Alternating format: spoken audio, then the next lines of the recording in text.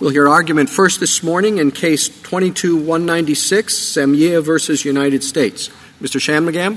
Thank you, Mr. Chief Justice, and may it please the Court. Over 50 years ago in Bruton versus United States, this Court held that the admission of a non-testifying defendant's confession that accuses another defendant in a joint trial violates the Confrontation Clause, even in the face of a limiting instruction, in light of the uniquely prejudicial effect that such a confession has on the jury. This Court has made clear that the Bruton rule applies to a confession that has been redacted to avoid naming another defendant, where the jury is likely to infer that the confession implicated that defendant.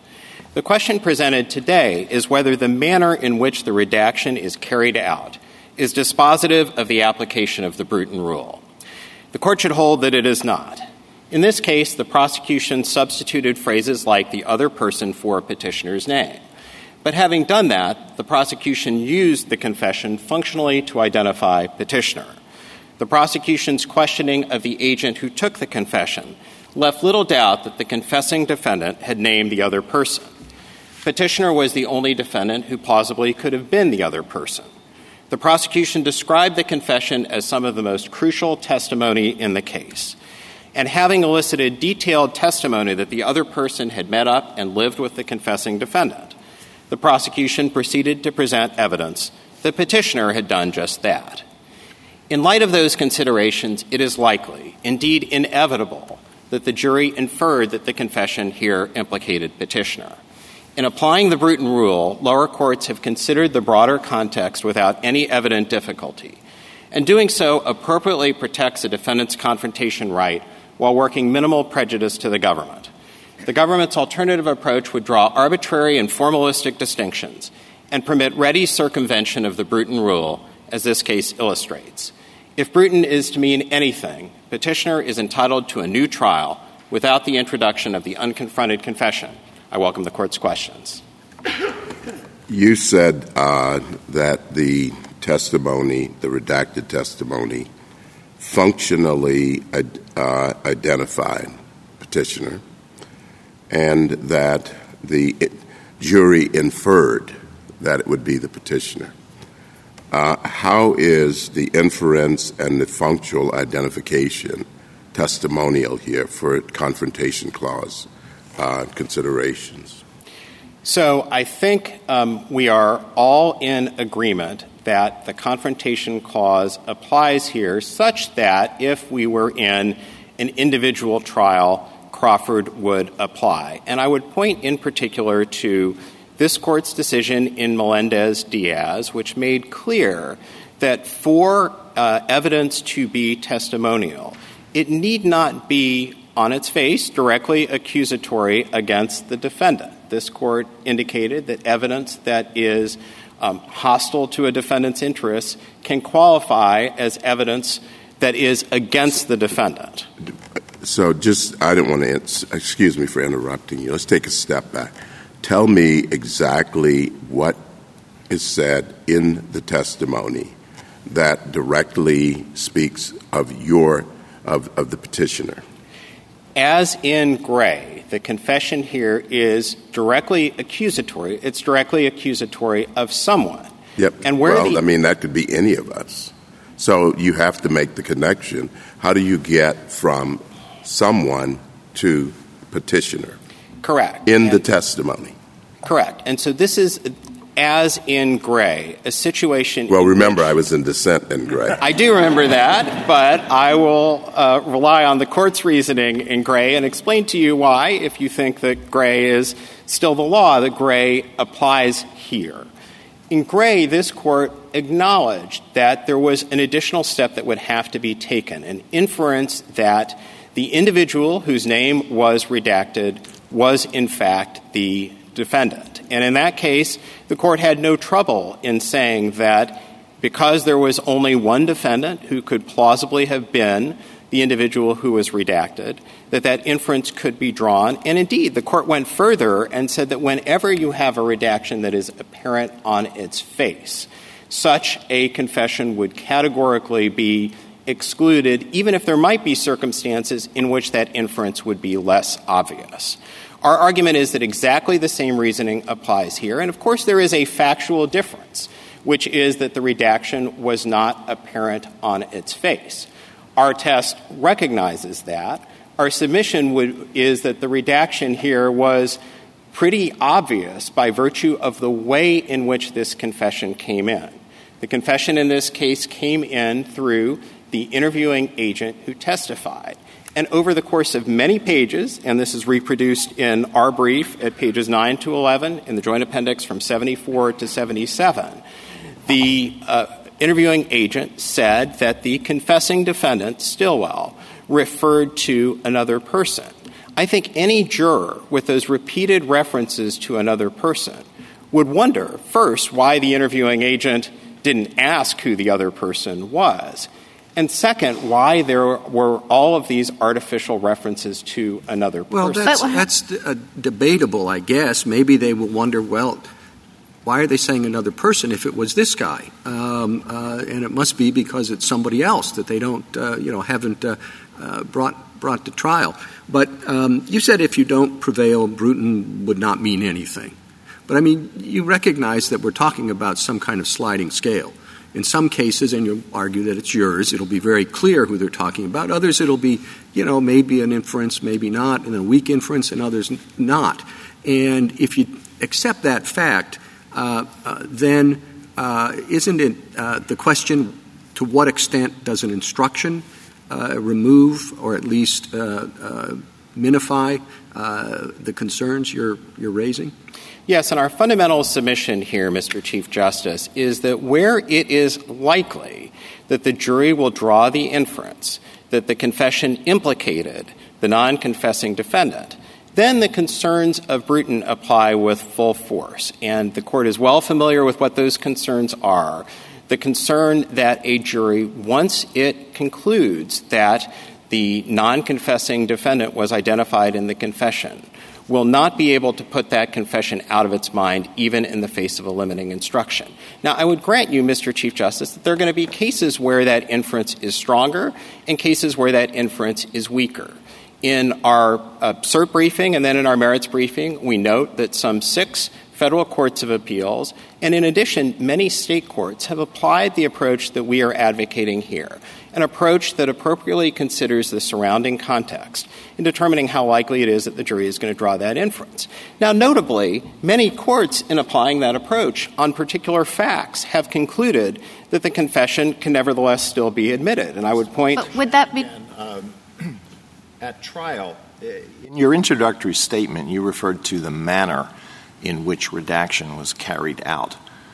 But my understanding is that at trial, the defense did not propose any alternative redaction. The position of the defense appears to have been that the confession could not be introduced at all, which meant that there had to be a separate trial. Is that correct? So my colleagues at trial argued that there should be severance in this case. The issue of the admissibility of the confession was considered, as it often is in this context, together with a motion to sever in limine. And, of course, the law in the Second Circuit, which we are challenging here today, is that this sort of redaction is sufficient, that it is sufficient to use a placeholder. Well, I asked you really a simple factual question. Did the defense propose any alternative way of redacting the confession? So the defense didn't, for the simple reason that under the governing law, this redaction was sufficient. Now, under the legal rule that we are advocating, now that we're before this Court— Well, I think you're dancing around this question. Do you now propose an alternative way in which the confession could have been redacted? So we do believe, as we say in our reply brief, that the confession here could have been redacted further. And because the confession came in— And did you preserve that argument at trial? I don't see that you preserved it. You wanted a separate trial, and I don't know why you won't admit it. That's your position. Well, I don't think it's a matter of so, first, Justice Alito, it's not a matter of preservation precisely because under our rule, the government, if this court were to adopt our rule, consistent with the rule applied by other circuits but not the Second Circuit, the government would have various options as to how to comply with that rule. Now, obviously, our preferred option, and now this is an academic point because, of course, if this court were to vacate, there would be a new trial.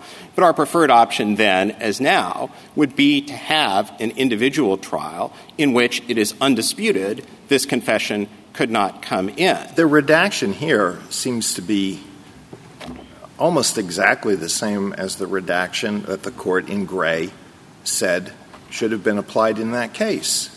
The court said, why could the witness, instead of saying delete it, why could the witness not, I'm quoting, why could the witness not instead have said, quote, question, who was in the group that beat Stacy? Answer, me and a few other guys. That's just what was done here. And, Justice Alito, the court said that in the context of addressing the argument that it would not be feasible to redact the confession further. The court certainly did not suggest that the mere use of placeholders would always avoid a confrontation clause violation. And I would grant that this court's decision in Gray effectively left that question open. I would further note, though, Justice Alito, that when you look at a confession like that, a confession that just says me and a few other guys, a jury would be much less likely to think that that confession had been redacted or, critically, to link that confession to a particular defendant. When you have a case involving multiple defendants, courts, even applying our approach, often say that the confession is admissible precisely because... So is it when it's two defendants, then? That it kind of seems to me that your rule leads to the conclusion that if you have only two defendants, because I had the same question as Justice Alito about me and a few other guys, the factual difference here is that there was one other guy. So is your rule then that it's not possible if you say me and another guy to ever try just two defendants together if you have a non-testifying confession? I think that it is one of the contextual factors, and when you look at what lower courts have done, I think lower courts have differentiated between cases where, for instance, you have a confession that refers to multiple people and there are multiple defendants on one end of the spectrum, and on the other end of the spectrum, a case like this where you refer to the other person and there's only one person who that could plausibly be. But Mr. Shamigam, in your reply brief when you were talking about how you could redact it further, I mean, I guess I'm kind of drilling down on Justice Alito's point here. It seems to me, without rewriting it to make it misleading so that there's no reference to there being another person in the car, you couldn't really. Because there's a difference between substitution through a placeholder and then just kind of rewriting it so it doesn't represent the same thing. So it seems to me at the end of the day it boils down to you just can't try two defendants together if you have a non-testifying defendant in a confession. I don't think that that's true, Justice Barrett, and I would recognize that there are going to be cases where further redactions are more feasible or less feasible. In this case, precisely because the confession came in through an interviewing agent, it was obviously not a verbatim account of the confession even to begin with. Well, but we do think... I want to pursue Justice Barrett's line of questioning just a little bit further because you do rewrite the confession in a way that refers to no other person at all. And I wonder, does that implicate your co-defendant's due process right to be able to say somebody else did it? And pointing a finger at somebody else is an important right of that defendant, too. You would eliminate that. And so it does seem to me that drives to just exactly what Justice Barrett's suggesting, that in order to balance the rights of both of these defendants, if there's only two, you're always going to have to sever. What's wrong with that? I think that there could be cases, and I believe the government cites one such lower court case in its brief, where the manner of redaction could affect the rights of the confessing defendant. And that could be where... No, how could you possibly redact when there's only one other person potentially involved? Well, but I don't think that is true, for instance, on the facts of this case. Now, just to be clear... Show me how. Tell me how. So how would you redact it without... As we explain in our reply brief, what the government could have done is to have limited the agent's testimony to Stillwell's statements that he went to the Philippines, participated in the murder while he was there, and received payment for his role in the murder. It eliminates any reference to any other person's involvement, and that implicates the other defendant's due process rights. I'm going to just try one more time. Have you got any other way you could redact other than the way you suggest in your reply brief? Maybe that's another way of getting at the same question. So I'm not sure exactly how it would have affected Stilwell's due process rights in this instance. I'm pretty sure he would have raised that objection, aren't you? But I'm not sure that it would have been a valid objection, Justice Gorsuch, because it's not entirely clear to me how that would compromise any of his defenses. And I would note that this is a rather artificial discussion here because Stilwell, like Hunter, the other defendant in this case, effectively conceded his involvement in the murder. Sure. His sole defense in this case was the jurisdictional defense that there was not a sufficient nexus to the United States. You have, just to put a pin on it, you don't have another way to rewrite this confession. Well, it would be open to the government to come up with an alternative manner of redaction that does not make it likely that the jury would draw the inference that the other person is the non-confessing defendant. I'm going to take it. There are any number of ways in which the gist of what I said could be communicated, but the key point is that the reference to the other person would have to be removed. Now, I would also add one thing. So that is a no, then. Well, I would add one thing, though, which is an important caveat. One of the alternatives that is available to the government is to introduce confessions, but to use them in a manner that does not create the inference. And as we point out in this case, there were two things that Can I ask a separate line of questioning? I'm sorry. And I think we've got the answer. We've exhausted that one. Isn't there some oddity about the fact that we think limiting instructions are enough when the defendant himself offers a confession, non-Mirandized confession, Harris, and it's used for impeachment purposes, and we tell the jury, you only consider it for impeachment purposes, and we treat them as competent to respect that line, even though that's probably the most powerful evidence you could possibly have in a confession by the defendant himself. And none of this applies, that's point one. Point two is none of this applies in a bench trial. We assume judges can take all this evidence. No confrontation problem arises, we're told. Judges are capable of respecting this line, but jurors somehow we treat them as lesser able. I don't know, you go to 3 years law school and you're able to follow rules that 12 jurors aren't able to follow? So I think I would say two things in response to that, Justice Gorsuch. The first is that this court and lower court jurists have long recognized that this is a distinct context, because what you are asking the jury to do is to consider confessions, which have long been understood to be the most powerful form of evidence, as substantive evidence of guilt as to one defendant, but not another. And why is it different than the Miranda context with the defendant's own words, his own confession, and we say, you can only consider that for impeachment purposes?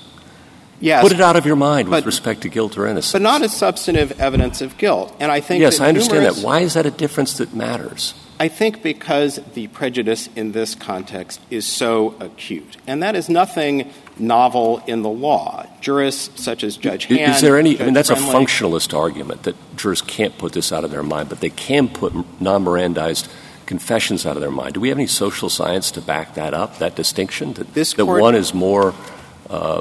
impossible for a person to put out of his mind than this the other? Court has long recognized that there are certain circumstances in which juries cannot be expected to perform that task. And it's not just the context of Bruton.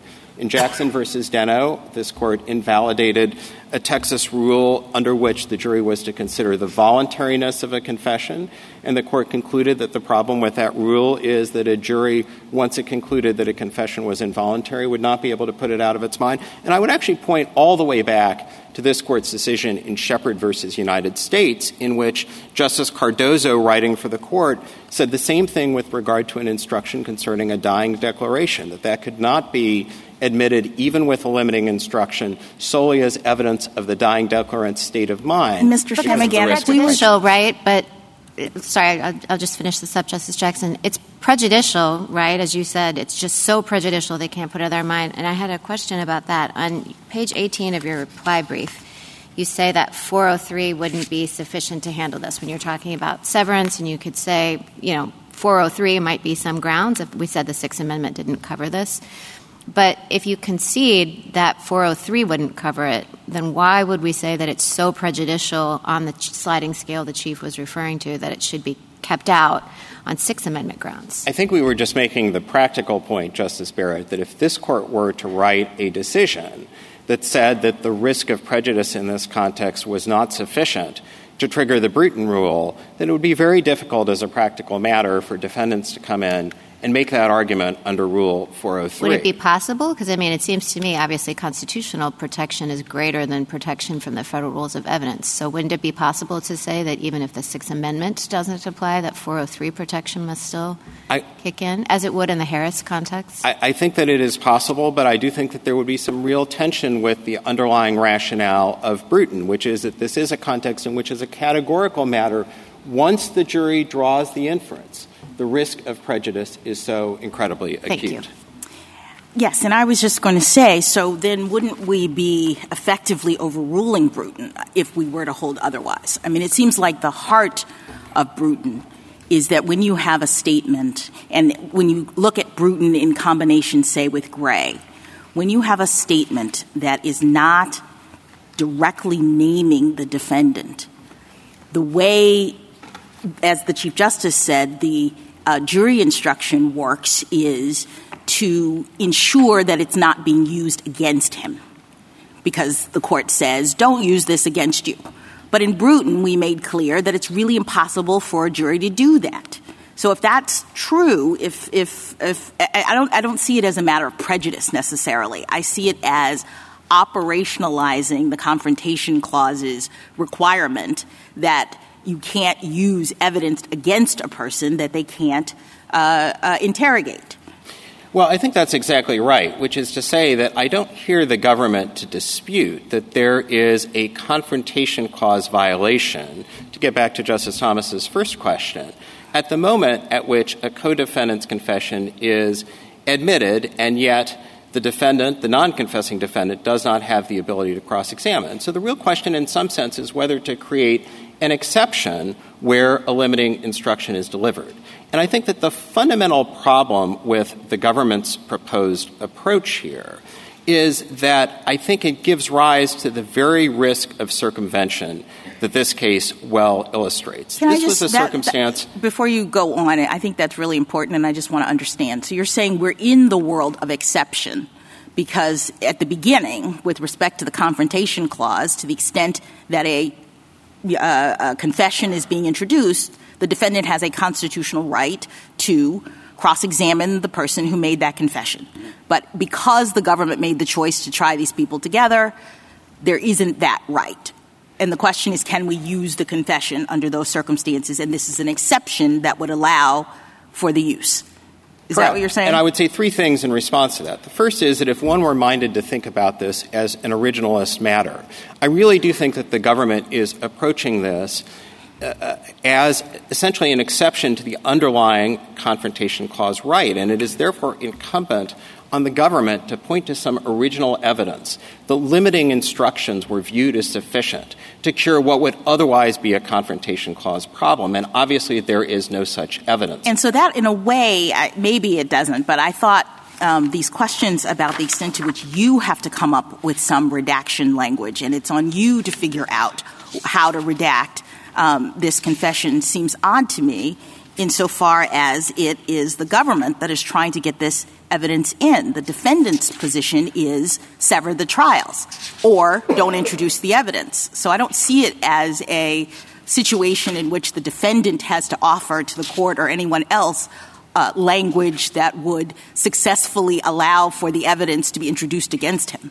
And that brings me to my second point, which also, I think, completes my answer to Justice Gorsuch's question. And that is that what makes this different from run-of-the-mill evidentiary context where you're talking about admitting evidence for one purpose but not another is that the government has alternative options.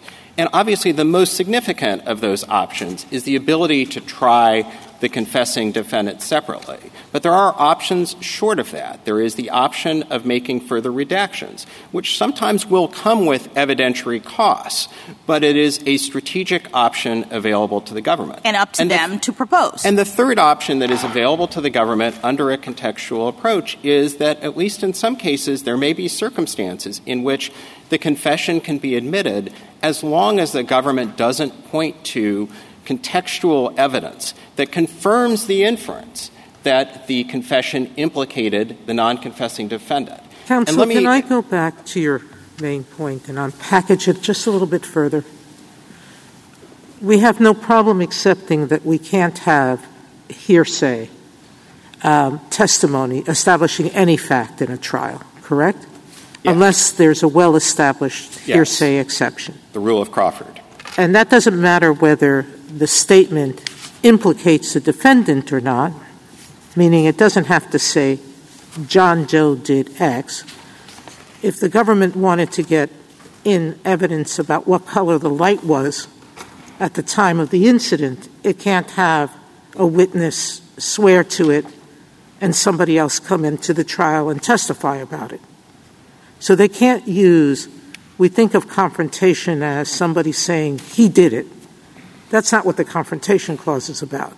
Confrontation Clause is about don't present any kind of evidence at a trial without a witness, correct? Correct. And that is the teaching of Melendez-Diaz, which addressed squarely this point. Exactly. All right, so let's go back to square one. Crawford, our seminal case on testifying defendants, said you can't have admission of hearsay evidence at trial unless there was a well-established exception at the founding. Correct? Correct. And you were explaining to Justice Thomas that at the founding, there hardly were, if ever, any joint trials, correct? There were not many, certainly not so many as there are today. And in the ones there were, most defendants didn't have attorneys, correct? Correct. So they were basically testifying anyway. Correct. So the first time we're talking about a limiting instruction being an exception to the Confrontation Clause was not at the founding. Correct. And indeed, jury instructions as we know them today were not really a thing at the time of the founding either. Exactly. And so I think what we're left with is really the question of how to operationalize Bruton and what would constitute an administrative rule. How to operationalize Crawford, Bruton, and the accepted wisdom that a prosecutor can't use hearsay against a defendant. I think what some of my colleagues are, let me finish, okay, because I'm trying to get the concept out. What my colleagues are saying is this is not being used against the defendant. Hence, if he's not named, it's not used against him. But what was the insight of Bruton? Now you can pick up where I've left. I answered that question. Yes, and I'll be brief. This Court crossed that bridge even in Richardson, where the Court acknowledged that there could be a Confrontation Clause problem even in the case of a statement that had been redacted to eliminate any reference to the non-confessing defendant, and that is consistent with Melendez-Diaz. Our fundamental submission to the Court today is that unless this Court wants to revisit Bruton, and we would submit that that would be profoundly wrong as an originalist matter, then the question becomes how to implement the Bruton rule in a way that respects the defendant's so now I thought there were two right. tests involved. The Second Circuit's four-corner test and the contextual test that the majority of Circuit 6 use and other states use. Correct. So let's narrow in on that question. Is it and try to sort of summarize why we should take one approach as opposed to another approach. And let me talk about our proposed approach, which is consistent with the approach. I don't want yours. I really don't want yours. I want a test that's simple enough to articulate. Yours is like multi-factored. I see it as three questions, and Justice Barrett kind of looked at it and saw the same thing, which is the 3 points are really the content of the redacted confession. Does it really take out a suggestion that it's this defendant in any way. The content of the indictment, what's the charge? Is it you and another person? And I think that's important. And the second is the number of the defendants. And that's what most of the courts are doing, correct? Yes, that's right. And I think that that's broadly consistent with our test. The only two things that we would add are the prosecution's use of the confession, and as we note, the prosecution here. My colleagues are so worried about that because they're afraid that you're going to have a mini-trial before the trial. Well, but I think that that is obviously something that is within the prosecution's control. And our fundamental submission is that however you characterize the exact list of factors that the lower courts have applied, the ones that you've identified are the ones that have been paramount, and in particular the number of defendants. Right. And that just Thank you, counsel. Justice Thomas? Would you have been satisfied if Stilwell had simply taken the stand? There would have been the ability to confront him if he did not invoke his Fifth Amendment privilege against self-incrimination. Then there would have been the ability to examine him, yes. And named the petitioner? If he had named the petitioner but was available for cross-examination, the confrontation right would be fully vindicated. Justice Alito? Mr. Shanmugam, my colleague's questions seem to me to have led you into deeper and deeper water, and I want to see whether you really want to go there. Do you want us to examine the question whether Bruton was consistent with the original meaning of the Sixth Amendment? Nobody is asking you to do that. My submission is simply that if you did, we believe that our interpretation would be more consistent with the evidence, certainly at the time of the founding, and even in the immediate aftermath of the founding. Do you want us to do that? Well, we're obviously not asking you to reconsider Bruton. I think that's a question for my friend, Ms. Flynn. Well, I thought you maybe I misunderstood your answer to one of the questions. I thought you agreed that ruling against you would overrule Bruton. Did you agree to that?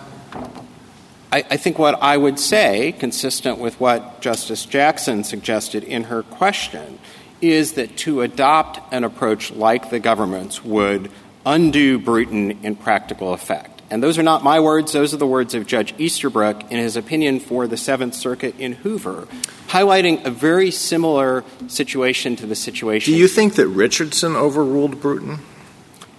No, certainly not, because Richardson, as this Court explained in Gray, simply recognized that in a circumstance in which a confession has been redacted to eliminate any accusation against another person, the Bruton rule falls out of the equation. And the mere fact that that confession could be evidence that is used against a defendant when linked with other evidence was not sufficient to trigger Bruton. We have no complaint with that rule, but we simply think that when you have a situation where you have a confession that is directly accusatory of someone, then you're in the world not of Richardson, but in the world of Gray. And it is the government that is asking this Court to draw an artificial distinction between a confession that says brackets the other person and a confession that simply says the other person. Didn't Justice Scalia's opinion for the Court in Richardson say that ordinarily a witness whose testimony is introduced at a joint trial is not considered to be a witness against a defendant if the jury is instructed to consider that testimony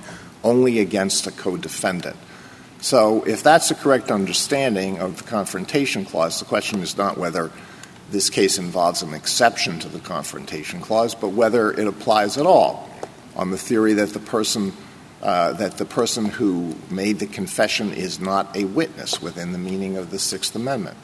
So even Do you disagree with that statement in Richardson? I think that the better way to understand it is the way that I suggested earlier, which is that the confrontation right is triggered. The Confrontation Clause problem exists at the point at which the defendant does not have the ability to confront the witness. And again, I think that it would be hard to understand Richardson as a case where, in the absence of a limiting instruction, there would still be no confrontation problem, particularly in the wake of this Court's decision in Crawford. Okay, one final question about Gray.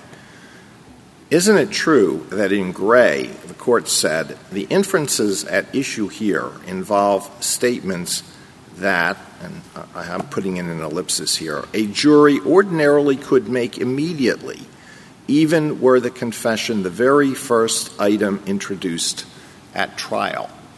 That seems to be a pretty clear rule, and it wouldn't help you here. What do you make of that? That was just an offhand remark we shouldn't pay any attention to? No, I think that actually does help us here for the simple reason that all of the considerations that we've discussed, including the considerations that I discussed in my earlier colloquy with Justice Sotomayor, are structural considerations of the sort that a court can comfortably consider in limine. The only potential exception to that is the trial evidence, which was significant in this case because the trial evidence corroborated the other details in the witness's statement, namely that my client petitioner met up and lived with the confessing defendant in the Philippines. And as we point out, as long as this court limits that consideration to the evidence that the government intends to put on in its case in chief, it addresses the concern in Richardson that evidence that comes in after the fact obviously could not be taken into account in an in limine determination, and lower courts have had no problem administering this standard. Thank you. Justice Sotomayor? No, thank you. Justice Kagan? I'd also like to ask you about Richardson, Mr. Shamagam. I think you characterized the holding of Richardson completely accurately, but there is a good deal of language in Richardson which suggests, I would say, some skepticism about contextual approaches and about the need to show evidentiary linkages. And your approach is a contextual approach. I mean, there's no doubt about that. So, and some of your amici actually suggest more bright-line approaches to the problem. So I guess what I would like you to speak about for a bit is why a contextual approach? How does that fit with Richardson? How are you going to make it work? Sure. So Richardson, first and foremost, obviously predated this court's decision in Gray.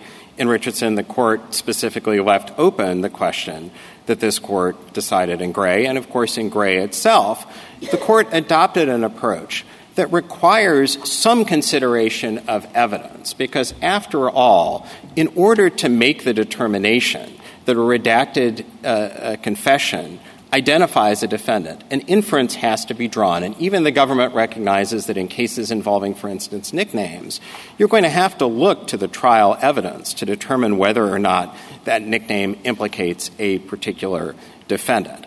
I guess what I would say in terms of the administration of this, and I would point the court in particular to the NAFD amicus brief, which is all about this, is that we've now had 25 years of experience since Gray. And almost instantly, once Gray was decided, courts of appeals and state courts started wrestling with exactly the question presented here, because taking this court's cue that further redactions could be feasible, of course, prosecutors started doing that.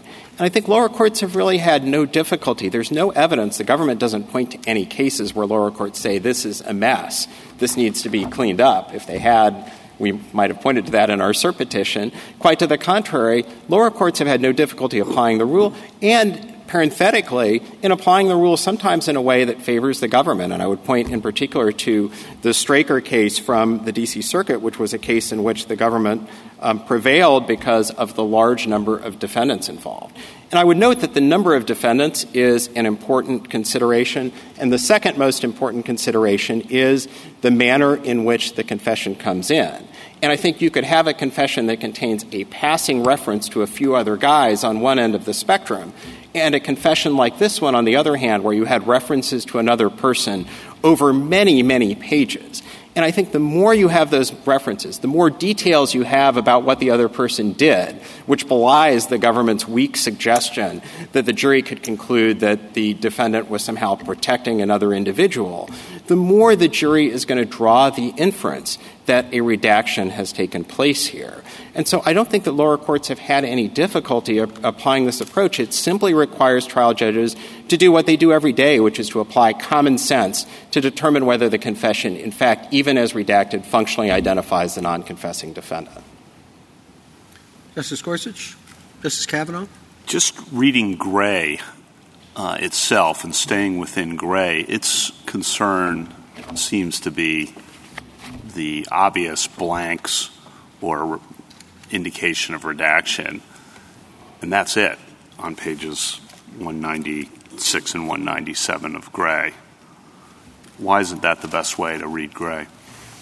I would grant Justice Kavanaugh that in Gray itself, what I think the Court ultimately said is that where a redaction is apparent on the face of the confession, it is essentially categorically likely that the jury would draw the inference that the confession implicated the non-confessing defendant. And the Court, I think, recognized that that would often and ordinarily be the case, but that it might not always be the case.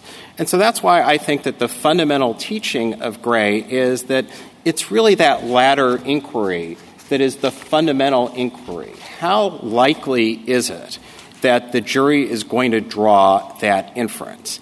And Justice Kavanaugh, I know a question you're always fond of asking at oral argument is, what adjective do you want to use in the opinion? Is it likely? Is it, does it have to be a strong or obvious inference?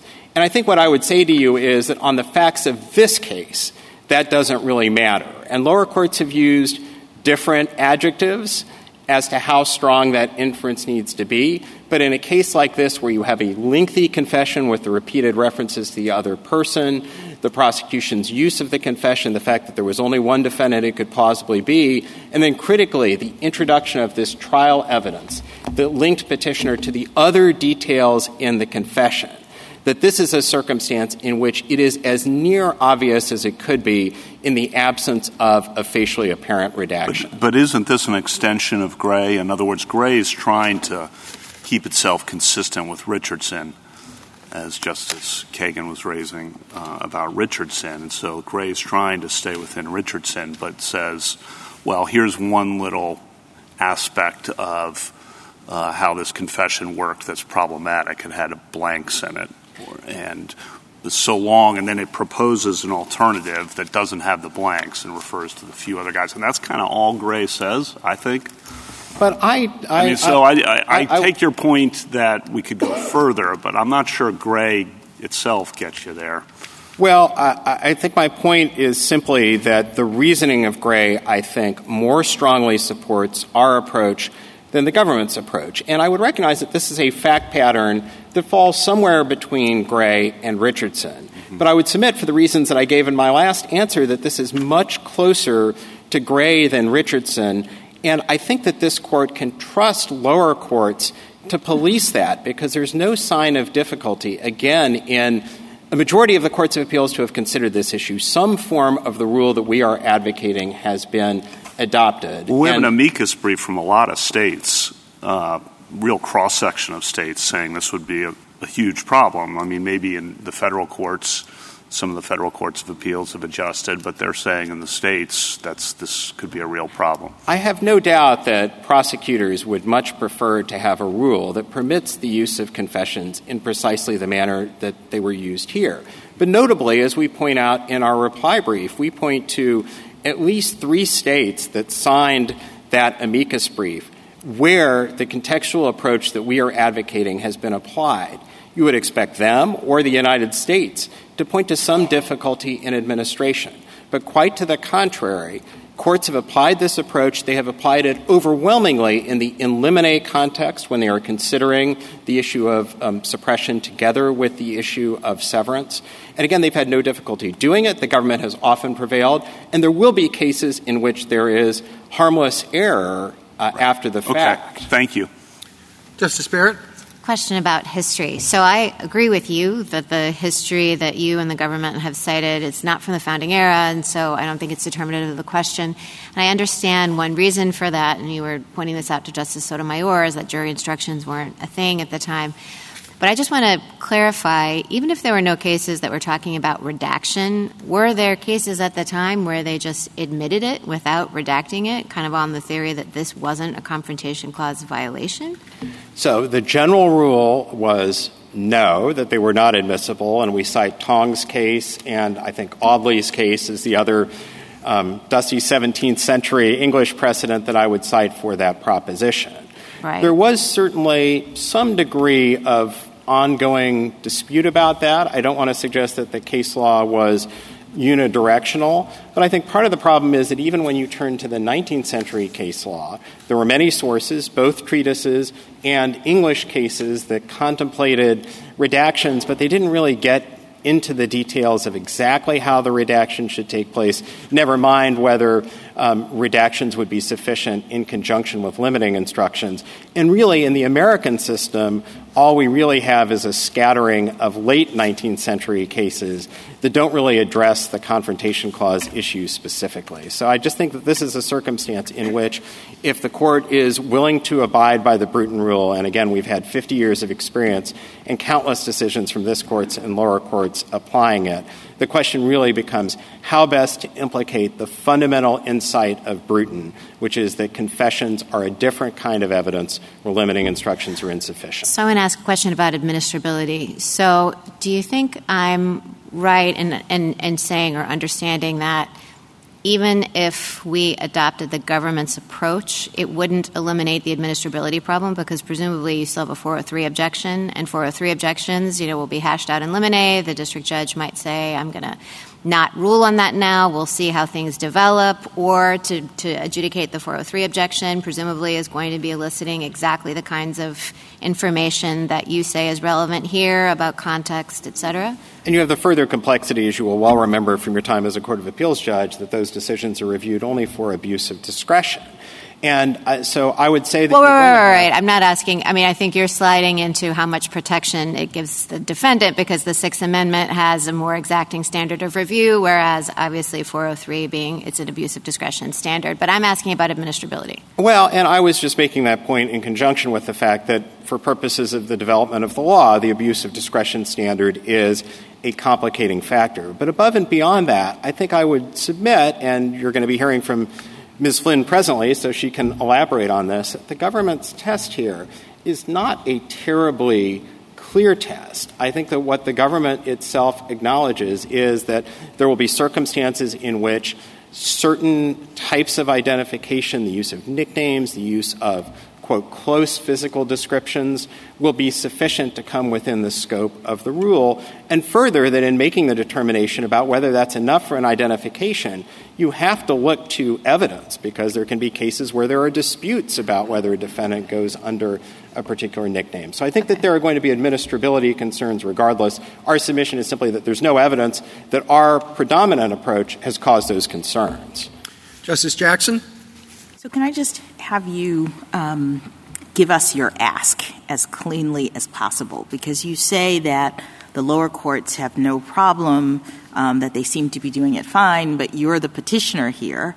And so I guess you're saying that the Second Circuit's Four Corners rule is erroneous and that all we would need to say is something about don't just look at the face of the confession.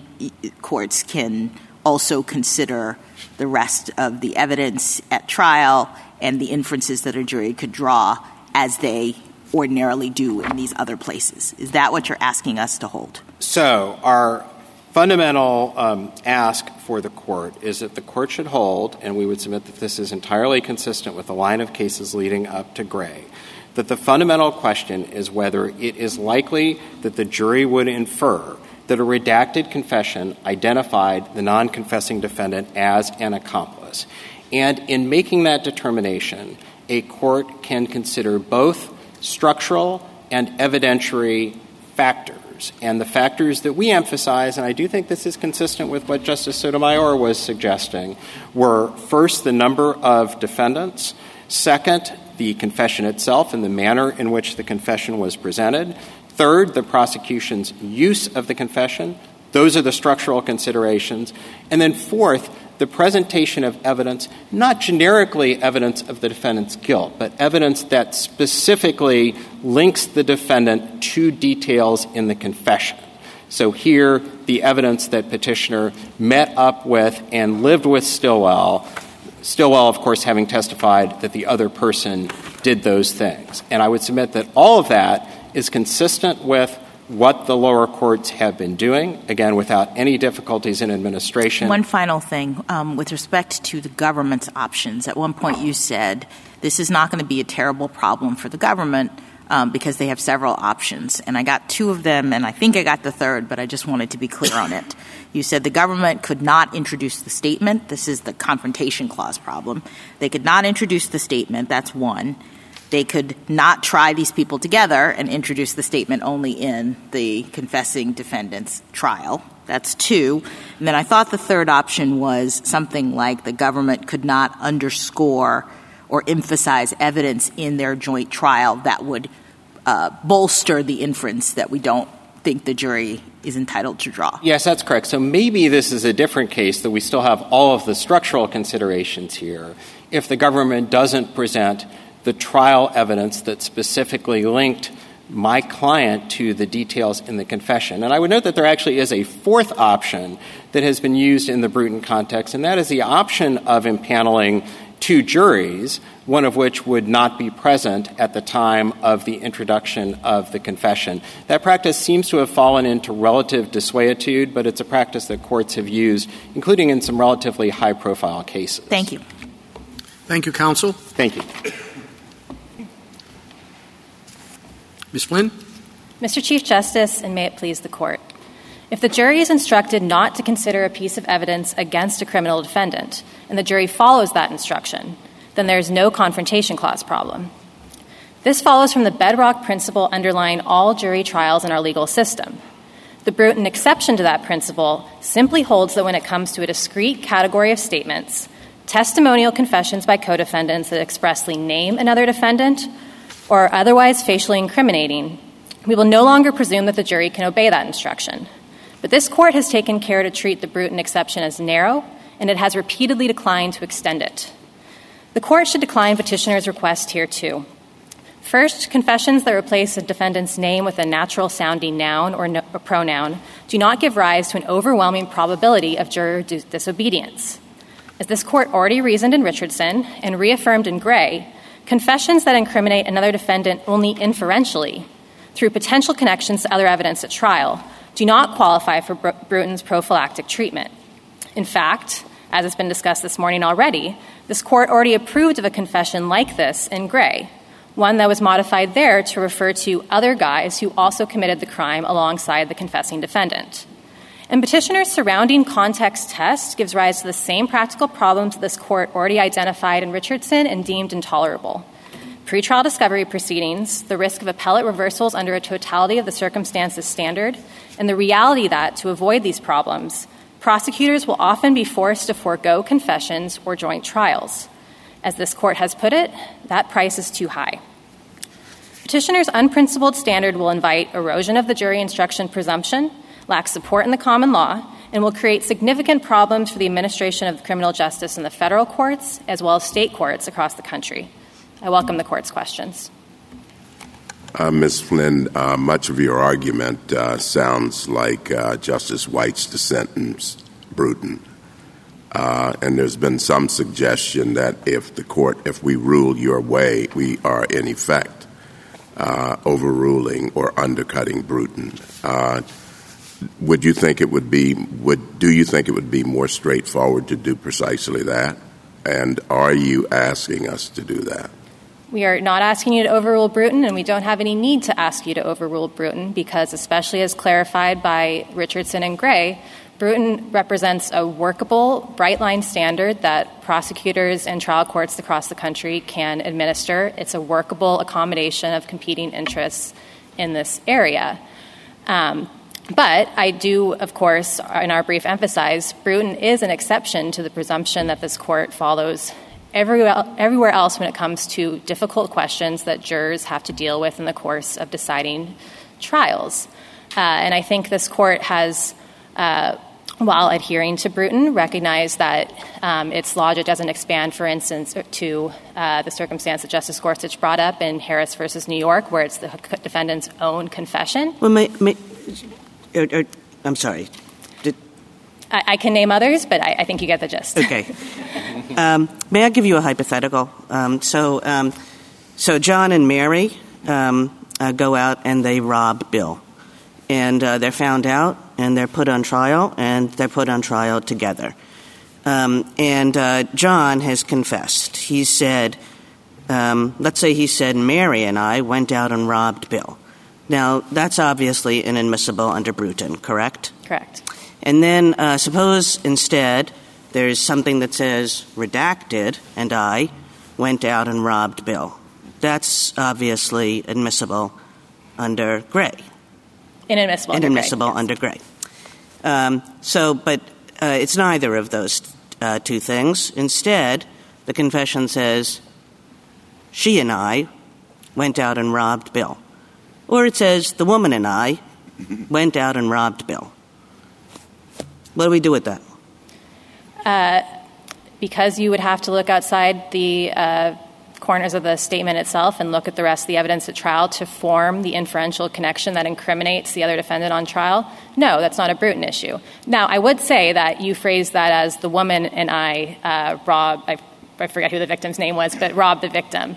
That could well be a circumstance where the trial court, in ruling in a presumptive severance motion, could decide that further redactions ought to be made as part of its authority to craft a non-severance remedy, but we don't think it's a constitutional violation. Yeah, you're saying that, well, look, the court could try to do something about that, suggests what the issue is, right? Is that in the hypothetical I gave you, and it's a stylized one, for sure it is, but it's just as good to say the woman and I went out and robbed Bill as it is to say Mary, the person sitting on my left, went out and robbed Bill in that case, right? It does the same thing. It identifies the person. I would respectfully disagree. I think the woman and I is not the same thing as a direct accusation of the kind this court was confronting in Bruton, where there was zero ambiguity about who the co-defendant was naming. And that is what the court sort of honed in on as the triggering condition for this very unique rule, where we're not going to assume that the limiting instruction can do the work to keep the jury from thinking about what this piece of evidence means for others. I think Gray is just against you there, right? Gray says you can't do redacted and I went out and robbed Bill. And then Gray talks about why that is. And it says, look, we know that Richardson talked about inferences, but there are different kinds of inferences. And where you can just look at a confession and infer pretty much immediately, pretty much automatically, even though there's no name, it's not just redacted, right? It's like the one-eyed man, or using a nickname, or so forth, right? So why doesn't she or the woman serve that exact same purpose? There are a few things in there that I'd like to address if I could, but to first focus on Gray and what reasoning it used to get to the holding in that case. Of course, I will grant that Gray said that some inferences are the kind of inference that we think can create a Bruton problem. But the court was very careful to say we're not talking here about the kind of inference where you have to look at the rest of the trial evidence. It's just the difference between I am looking at this redacted statement where there is zero ambiguity that this has been changed. It says redacted, blank, blank. And the juror just has to make an inference of what's the reason for that. And the Gray court said the juror can just look up across the courtroom and see the defendant there, and in most circumstances, the juror will immediately draw that connection. But that's not the same. Why isn't the same connection when it's somebody or another person or she? Because the jurors can't be expected to follow limiting instructions with respect to delete. Why can they be expected to follow limiting instructions when it comes to somebody else, and somebody else still? Because for the same reasoning that this court used in Richardson in explaining why... Well, Richardson had a footnote, 5 maybe, I don't remember, right, that said that there's no somebody else referred to anywhere in the confession. So it would take trial evidence to draw that link. Here, you're asking us to go a step further than Richardson and say there is a reference to somebody else, but using another word other than the name is better than using a deletion. And I guess I'm stuck where Justice Kagan is, and I'm not sure I understand the rationale for that. If we're talking about the functional capacity of jurors to distinguish and follow limiting instructions in the law given to them, we're told they can't follow it when it's delete. But you're asking us to say they can when it's somebody and somebody else. And I guess I'm just stuck. Right, and I would point you to page 208 of Richardson and also the footnote on that page of the opinion where the court said, we fully grant that this confession could have been incriminating or would have been incriminating if the jury disregarded its instruction. But the point at which it would have become incriminating would be if the jury matched up what was in the confession with what else they heard in trial. That's the moment at which, if the jury makes the connection at all, it will happen later. But here's what Gray says at page 196. It says, the inferences at issue here, and it's distinguishing Richardson, right? It said, Richardson talks about some inferences. But it says the inferences at issue here involve statements that, despite redaction, obviously refer directly to someone, often obviously the defendant, and which involve inferences that a jury ordinarily could make immediately, even were the confession the very first item introduced at trial. And what I'm suggesting is that there are cases like that. You could have a very high bar as to how immediate or how strong the inference has to be, but acknowledge that, look, I mean, you can't take the law seriously when it says redacted and I went down and robbed Bill is inadmissible, but the woman and I went out and robbed Bill can be brought in. The key difference between a case like this and a Gray case is that in Gray, the jury is unequivocally told this confession has been changed. Here, this could have been something that the defendant actually said, or here, where it was actually a paraphrase of what the confessing defendant said. And why wouldn't that be a confrontation clause problem, even if the defendant said exactly that? Why would there be no confrontation clause problem? You still need the limiting instruction either way, so long as you have a testimonial confession. So, yes, you would need the limiting instruction, but no, I don't think it would be a Bruton problem because there's not a co-defendant, the equivalent of a co-defendant, standing up in the courtroom and making a direct accusation against the person sitting next to him. But how is that consistent with Melendez, the Melendez case, Melendez-Diaz? I thought under Melendez-Diaz you didn't need to have the evidence exactly name the person or be directly incriminating in order to cause the confrontation clause issue.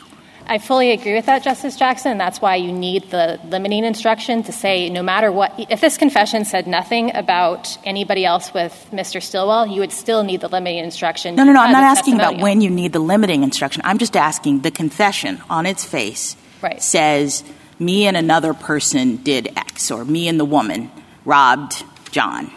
Doesn't say her name. Yes. I thought under Melendez-Diaz it would still cause a confrontation problem, setting aside how we cure it with a limiting instruction or not, because to the extent that the government introduced it against the defendant, it itself did not need to be directly incriminating. But if we're not introducing it against the defendant, then there's no confrontation clause problem. What we're talking about with Bruton cases, and Bruton itself even says, if evidence is introduced in a joint trial just against the confessing defendant and not against the other one, and there's a limiting instruction telling the jury this is only evidence as to that defendant, not the other, and the jury follows that instruction, there's no confrontation clause problem because it's as if the evidence never came into the other person's trial in the first place. What Bruton says is that sometimes, in certain narrow circumstances, or at least is clarified by its later decisions, we don't trust juries to follow that limiting instruction, and it's as if the limiting instruction has been knocked out right, of and the so case. Justice Kagan asked, why isn't this one of those times?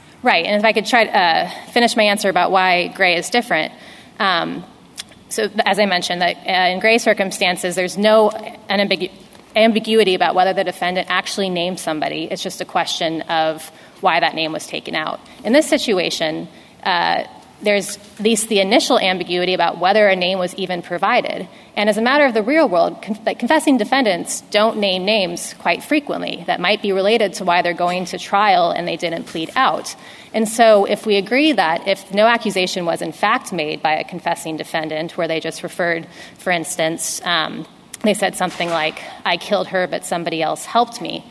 If we think that can come in because there's no accusation made against somebody else, then our position here is that we ought to be able to redact a statement to make it resemble a confession like that, to get rid of the direct accusation and the facial incrimination that Bruton was targeting. You presume that you're not using the statement against the defendant. But contextually, how about the situation, and there's been examples of this in the case law. I got a confession from somebody. He said, he and someone else did this, so it's not a she. And then the detective says, after the conversation, I went and investigated the co-defendant. You're using the confession, aren't you? You're using the confession to have the police officer say, I investigated this individual.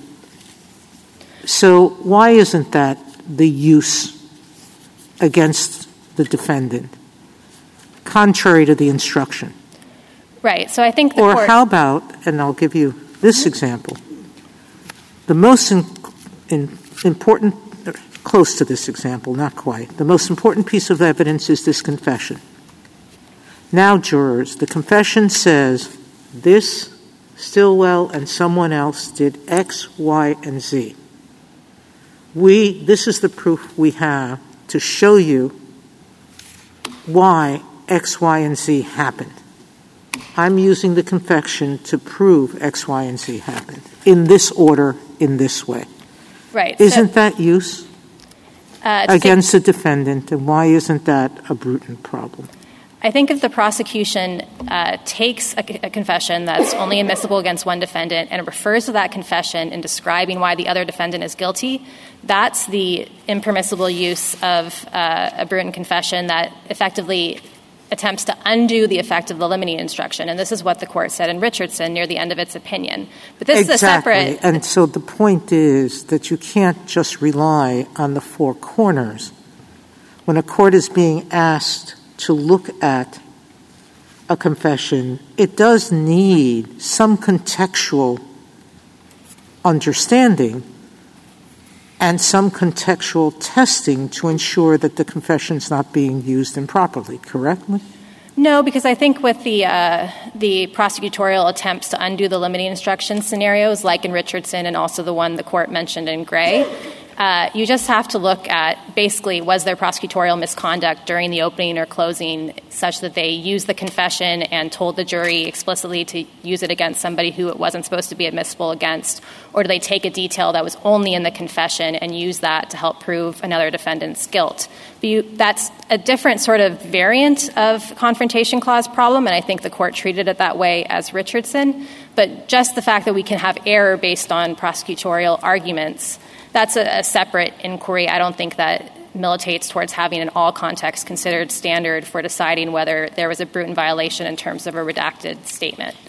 Counsel, I thought I would hear a lot more this morning about what Justice Sotomayor just mentioned. It might have been the first time, about the four corners issue.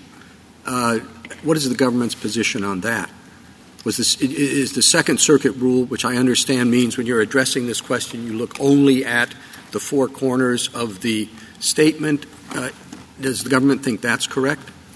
We think the standard is what this court said in Gray, which is a standard or a statement that's facially incriminating. So yes, in the vast majority of circumstances, that's the four corners of the statement.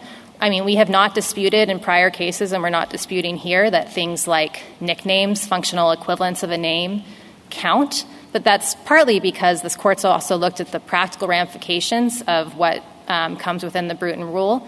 And we think lower courts have never had a problem with making sure to redact things like nicknames or initials or something like that.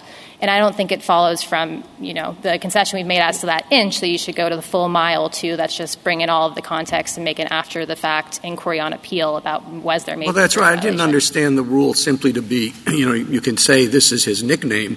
I thought it meant you get into the whole point about, well, depending upon the rest of the evidence, it could be read this way, but if you look at this, it could be read the other way.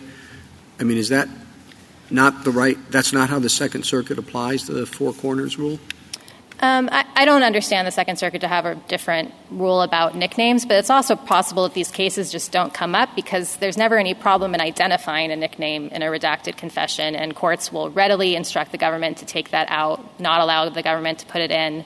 And that can all be done, if not under a Bruton constitutional rule, as just part of the Rule 14 severance inquiry, which we submit as the better way to think about a lot of these questions, because in that context and with rules of evidence and rules of criminal procedure generally, you give more leeway to the states as well to figure out their solutions to these problems to balance the competing interests. Can I ask a question about our precedent? It seems like Bruton adopted a rule. Richardson certainly didn't want to expand that and drew a line rejecting contextual implication and drew that line. And then Gray seemed not to love the line that Richardson drew, but said, well, if you use redacted, that's going to give an implication, and we're not going to call that contextual implication. We're going to say that's the same thing as the name itself. Trying to make sense of all those lines is a little difficult, I think, and apply it. And I'm wondering, what do you think the point of Bruton is, and why isn't the point of Bruton implicated here?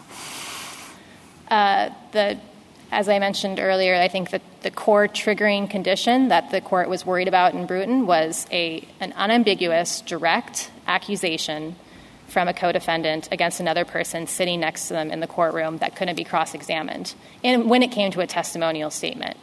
And that's also the phrase that the court used in Gray to say what kind of statements they were bringing within the Bruton rule, but only slightly expanding it. The court continued to use the phrase facially incriminating, which it took from Richardson. The Gray court continued to say directly accusatory, not indirectly accusatory by way of connection to things that the jury heard elsewhere at trial.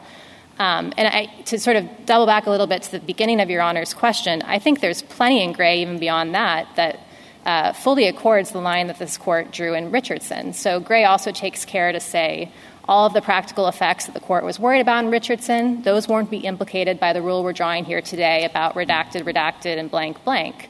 It said that's easily identifiable before trial and fixable, similar to the way that nicknames are. It's not going to cause mistrials. It's not going to cause unpredictable appeals. And the court, even later in the opinion, as we've been discussing, gave the example of redacting using neutral nouns and pronouns. And then even after that, pointed to lower court cases where the court said, we understand the court's been doing this approach we're advocating for here and have had no problems. And one of those was the Eighth Circuit Garcia case, where there the court redacted a statement to refer to the confessing defendant being instructed to give drugs to, rather than the defendant's name, Garcia, give drugs to someone. And that was a case the court cited approvingly. And Mr. Shanmugam might have a problem with Richardson in making this argument, but I think what he's suggesting is the point of Bruton is still implicated when it is likely that the jury will come to the conclusion that it's about the defendant. And you're saying that's not good enough. No, because I think Richardson says even if it's possible for jurors to draw connections, and in some cases it might be a very straightforward connection, because we trust limiting instructions almost invariably in all circumstances, we can trust them again when there is sort of an inflection point or a gate point where the jury isn't being told instantaneously the other defendant did it, but is just being told a piece of ambiguous information and later has to form that realization. How can you say that about Richardson when Richardson involved a confession that didn't implicate the involvement of anyone else? It's the whole point of Richardson. You're taking Richardson far beyond its footnote and far beyond its facts. I, of course, agree that the actual facts in Richardson, which the court, I think, mentioned twice, were that in that particular confession, the mention of the third party being there was able to be taken out entirely. But the logic the court used, and this is the split it granted cert to resolve, was about this contextual implication doctrine that lower courts were using, or what was also called the evidentiary linkage doctrine, where they would look at greater context to decide whether an inference could be made. Ms. Flynn, you're right that there's language in Richardson about inferences, no question.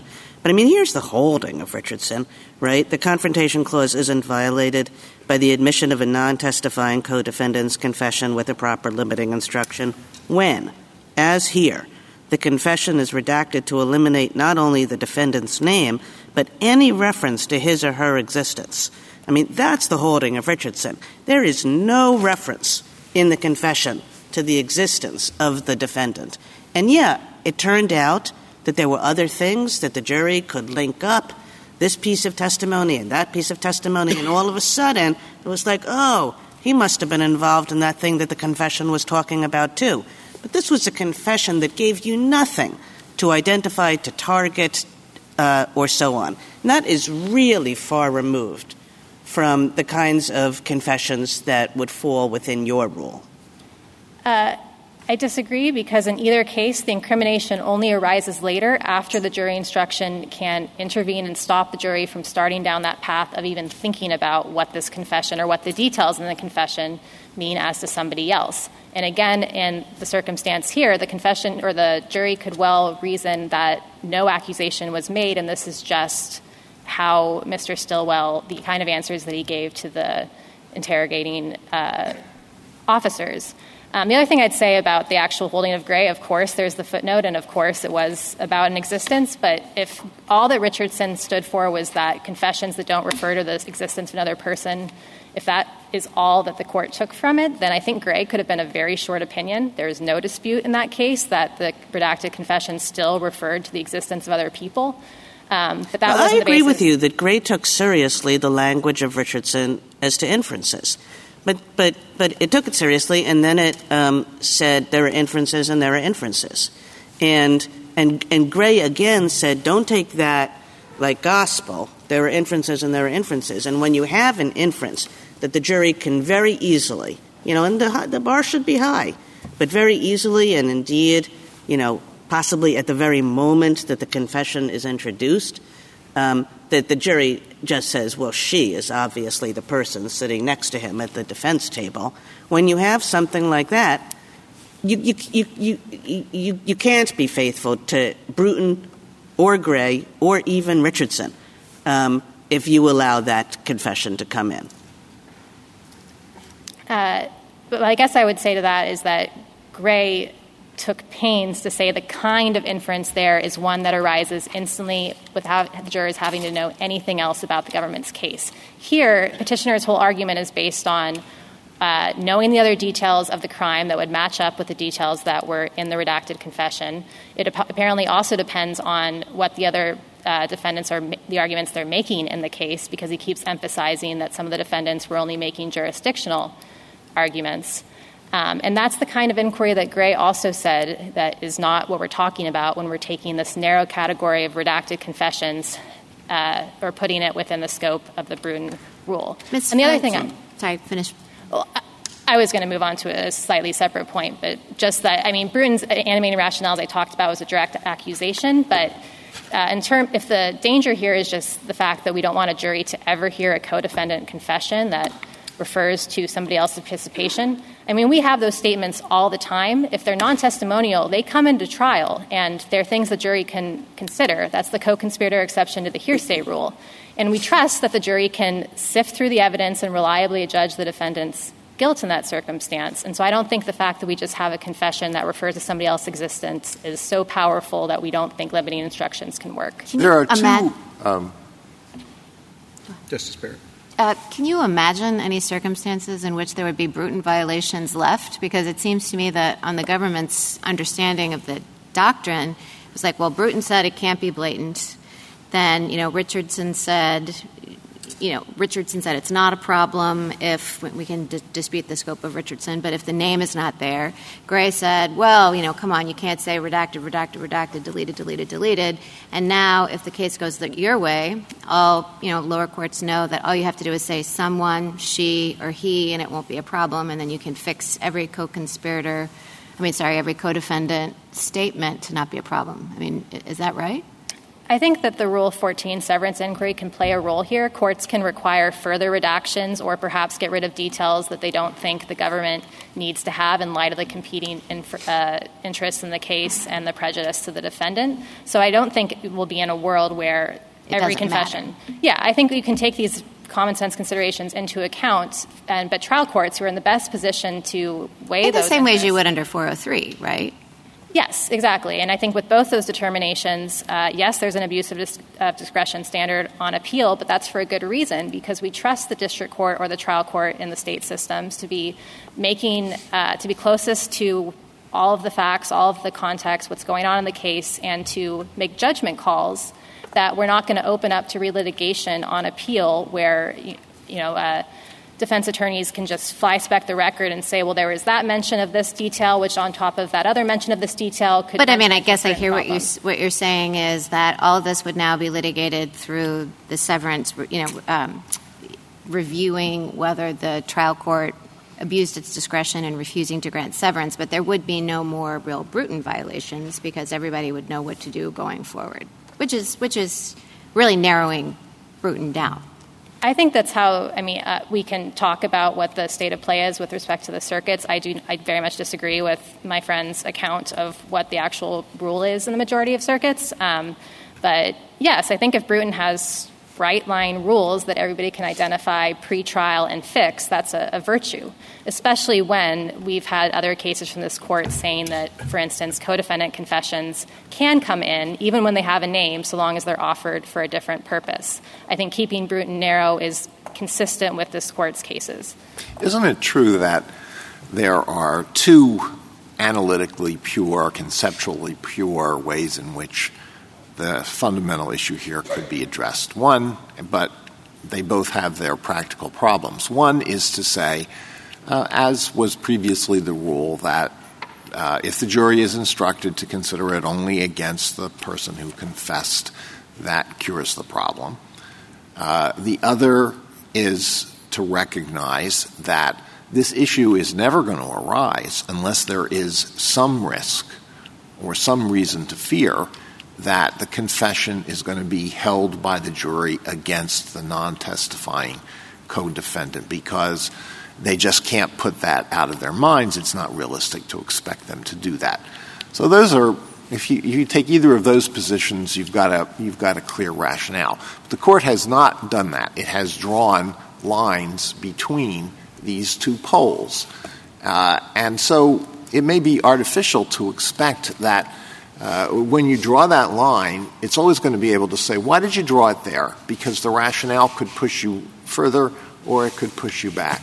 So there hasn't been that much discussion here today about why both of those, the rejection of both of those, is based on essentially practical concerns. Because one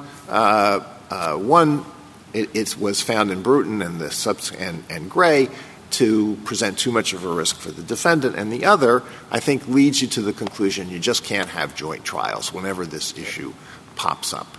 So why draw the line? And unless we're going to go to one extreme or the other, there's got to be a line. It's not going to be it's not going to be able to defend it on, say this is obviously exactly the right place. Why should the line be drawn where you think it should be drawn? Well, I do think a big part of the analysis is what you were alluding to, is the workability of any line that allows you to start taking context into account. And, of course, I will grant there will be hypotheticals where sometimes that context is readily easier for jurors to perhaps make that connection if they disregard the instruction than others. But I don't know how you draw a line between that case and ones where there's 6 pieces of evidence a juror would have to consider. So then we're in a world where you have this kind of totality of the circumstances standard that my friend is proposing here, where combined with such a low threshold standard that we are going to be forced to avoid the risks of appellate reversal, forced to abandon the joint trial in most instances. And I think that Richardson explained why that's not a palatable outcome. I think Gray made sure to hew that same line, and I believe the amicus brief by other states was already brought up here today, but the states are concerned about that same world in which the criminal justice system and the interests, which are important interests not just to prosecutors but also to witnesses, to courts, and to defendants, all that is sacrificed to get rid of joint trials whenever we have, for instance, a 2-defendant trial with a confession.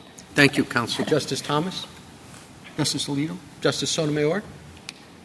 You're not asking us to overrule Bruton, Gray, or Richardson, correct? No, we're not asking you to overrule any of those. And so whatever Justice Alito thinks the line should have been originally, we take the line as it exists, correct? Of course. And Gray basically set a line different than Richardson, correct? It said that you couldn't take Richardson's point about inferences at face value. Went on for a page and a half explaining why, correct?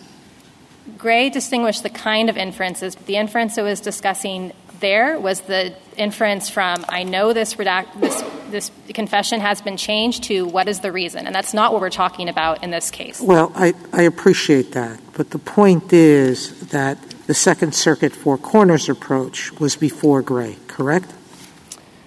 And it's not revisited post-Gray.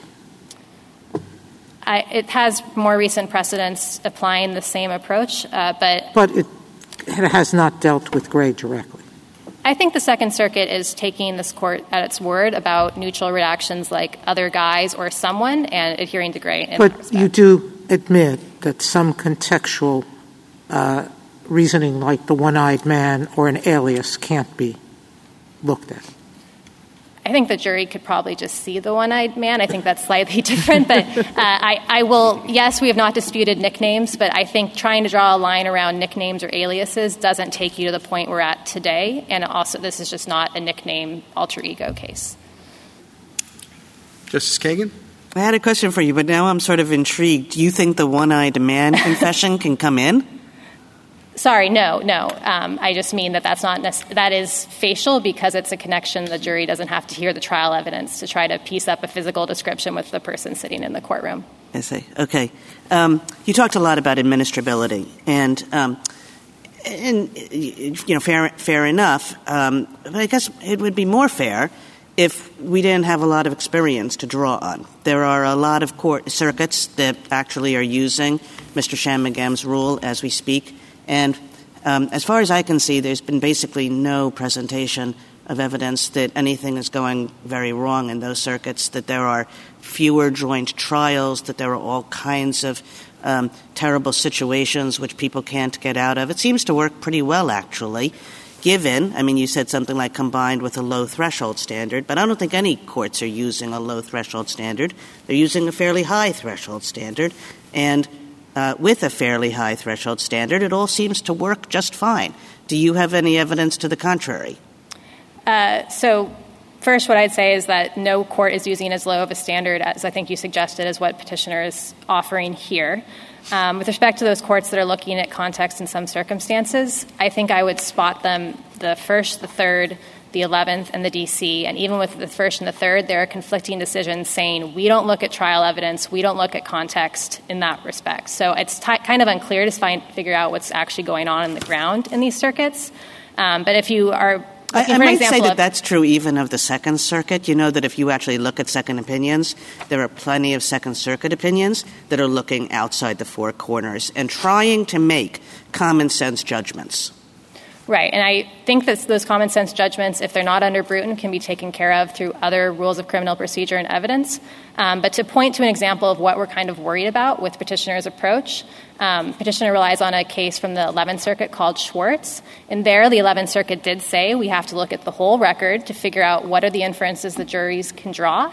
And the court then went through 6 double-column F3rd pages, going through the evidence in order and the arguments made by the prosecutor to then conduct the Bruton analysis. There's also a footnote in that case where they acknowledged that they'd faced a case that had at least facially similar facts and came out a different way on the Bruton question. So that's the kind of, everything's up for relitigation on appeal and risk of inconsistent ground rules that I think is going to make this very difficult going forward with a contextual inquiry like the one here. Thank you.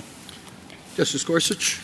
Justice Kavanaugh? Most of the states haven't been doing anything like what petitioner says here. Is that your understanding of the state court situation? We haven't seen a comprehensive survey of all of the states, but no, our understanding is not that the majority rule is to look at context, and certainly not the way that petitioner is offering here. And I just want to look at Gray again, and Gray and Richardson, and try to parse this. If we're going to try to give credence to both cases, as Justice Sotomayor rightly says. So at the top of 196, Gray says, Richardson's inferences involve statements that did not refer directly to the defendant himself and which became incriminating only when linked with evidence introduced later at trial. Okay, so then it goes on and says, Gray goes on to say, here's how we're going to distinguish Richardson. At least I read these as the 2 key sentences. The inferences at issue here involve statements that, despite redaction, obviously refer directly to someone, often obviously the defendant, and which involve inferences that a jury ordinarily could make immediately, even were the confession the very first item introduced at trial. Moreover, the redacted confession with the blank prominent on its face, in Richardson's words, facially incriminates the co-defendant.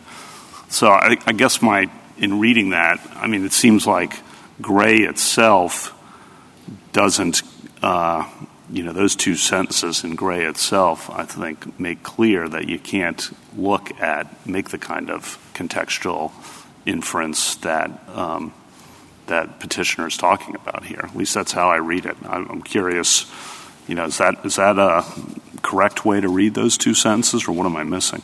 I fully agree with your reading of those two sentences, and that's how that is the basis for our position that Gray did not cut back on Richardson's discussion about contextual implication or the need to, or how inferences that depend on linkage to other evidence at trial are outside of Bruton. Justice I'll Barrett? leave it there. Justice Jackson? Can I just posit a quick hypo and just have you quickly react to it? So you keep mentioning the original confession that doesn't directly implicate the person. So I'm imagining a confession in which the co-defendant says, I killed her, but somebody else helped me. That's the confession. All right. So the first question I have is about the government's maintaining that it would have to sever, or they're complaining that it might have to sever in that situation. Wouldn't there be the option for the government not to use that statement in a joint trial? That's one option, right, that the government would have. That is an option the government would have. I would say that in Richardson, the court... No, I understand, but I'm just yes, exploring so the government could not use that statement at all. Yeah. I suppose the government could redact it so it just said, I killed her, period, and not, but somebody else helped me, right? They could. I think there's, as I think came up earlier in the argument, there's competing interests when you're changing a defendant's confession to suggest something that they didn't quite say that actually changes the degree of culpability. All right. So if the government wants to use in the joint trial, I killed her, but somebody else helped me, what if the government's theory of the case is that the defendant is the somebody else and the government puts on all kinds of trial evidence trying to show that related to the confession? Are you saying the court could not, that we don't have a Bruton problem in that situation? If the government puts forward that evidence and connects it to the confession, saying something like, you heard that confession earlier, who do you think that somebody else is? It's probably the person we've been saying. So they don't say that's that. A problem. But if they say the confession is the most important piece of evidence in this case, the confession says, and they blow it up really big, I killed her, but somebody else helped me, and there's nobody else involved in this at all. The government is very clear there are only two people sitting at the table, and they keep playing the confession and saying and suggesting that we have, two people and a confession that links or implicates two people. You're saying no Bruton problem.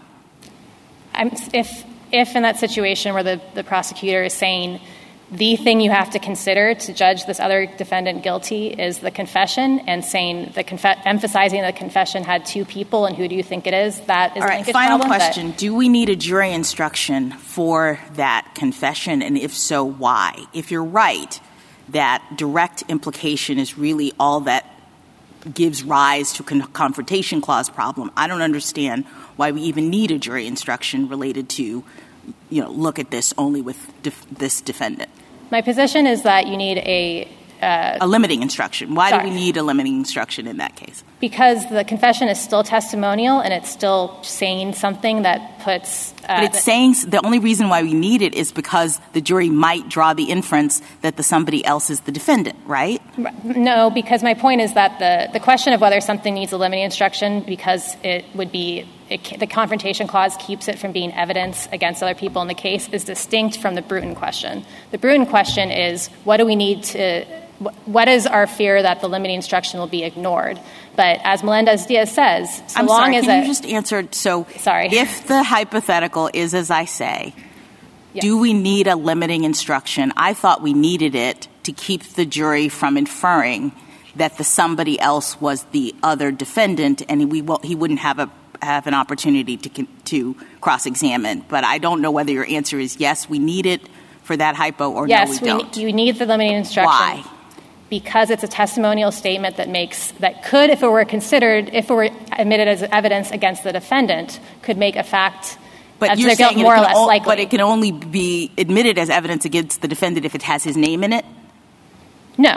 We're saying, so to try to illustrate my point, even if the confession just said, I killed her, you would still need the limiting instruction because it's a testimonial statement that can't be cross-examined, that can't be evidence against the defendant, regardless of whether it uses another defendant's name. The separate question is Bruton about when we think that limiting instruction won't be effective. And that's where we're attaching the directly accusatory label that we get from Gray and we get from Bruton. Thank you. Thank you, counsel. Rebuttal, Mr. Shanmugam? Let's start with the government's approach. Ms. Flynn says this morning that the government's approach is a four corners rule in the vast majority of cases. But that rule, it seems to me, suffers from two problems. The first is that it's arbitrary because there will be circumstances in which a confession that uses a placeholder will actually create a much stronger inference that the confession implicated the non-confessing defendant than a confession using brackets. Take the example, for instance, of a confession that uses brackets, but in a case involving multiple defendants. But not only is it arbitrary, I would submit that it is difficult to administer, and Ms. Flynn's answers to Justice Kagan's hypothetical well illustrate why. In the John and Mary hypothetical, the government seems to take the position that the woman and I robbed Bill would be admissible. I take it that the government's position would be that if the confession instead said, my girlfriend and I robbed Bill, that would not be admissible because that would be an identification. What about a confession that says, my friend M and I robbed Bill, the theory being that John had multiple friends named M? Who knows? The one-eyed man is an identification. What about the person who has a tattoo of a green Jayhawk, but it's on his back, where you need to have evidence that he had such a tattoo?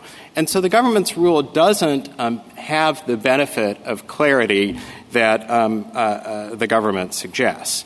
Now, what about our approach? Other than faulting Judge Choflat for writing a lengthy opinion, the government doesn't really identify any problems in application with our rule. And we would submit that it's the rule of 6 circuits, but whether it's 6 circuits or 4, it's the rule in many states. We cite 3 in our reply brief. I can assure the Court that there are many more. The government doesn't cite any difficulties in administration. And this case well illustrates the problem with the delta between our respective positions. I would really urge the Court to reread the confession in this case and to put itself in the position of a reasonable juror. A reasonable juror would surely wonder why the interviewing agent here didn't ask the question, who is this other person who you keep talking about? And if the individual had in fact referred to the other person, either the agent would have asked that question, which would have provided clarity one way or the other, or defense counsel, equipped with a copy of the prior statement under Jenks, would have asked as the first question, did you ask who this person was? And if the answer is no, that would obviate the Bruton problem. But obviously defense counsel could not have done that here. And then finally, the point of Bruton, which Justice Kavanaugh asked about. The point of Bruton is, as this Court said in Bruton, that co-defendant confessions are devastating, and that by virtue of that devastating prejudice, there is, in the words of the Court, a substantial risk that a jury will consider the co-defendant's confession despite a limiting instruction. And not just a majority of the Court in Bruton, but jurists from Justice Frankfurter to Judge Hand to Judge Friendly to Judge Garth in one of the leading post-Gray opinions to Judge Easterbrook have all recognized that this is one of the circumstances in which juries cannot be expected to perform the task of considering evidence as substantive evidence of guilt as to one defendant but not another. I'm minded of a familiar phrase from a Fifth Circuit opinion, the exact provenance of which is unclear. If you throw a skunk in the jury box, you can't instruct the jurors not to smell it. And I would submit that this is a case in which the government not only threw a skunk into the jury box, but pointed to it repeatedly, and the jury could hardly be expected to ignore it. And the government's approach here would bless that conduct, and it would really contravene the first principle of the law, which is common sense. Trial judges are well equipped to apply common sense, to make common sense judgments about whether a particular confession in fact identifies a non-confessing defendant. And again, to revert to the words of Judge Easterbrook, if this Court were to adopt the government's rule, it really would undo the Bruton rule in practical effect. And so we ask the court to vacate the judgment of the Second Circuit and to give petitioner the opportunity to have a new trial free of this unconfronted confession. Thank you. Thank you, counsel. The case is submitted.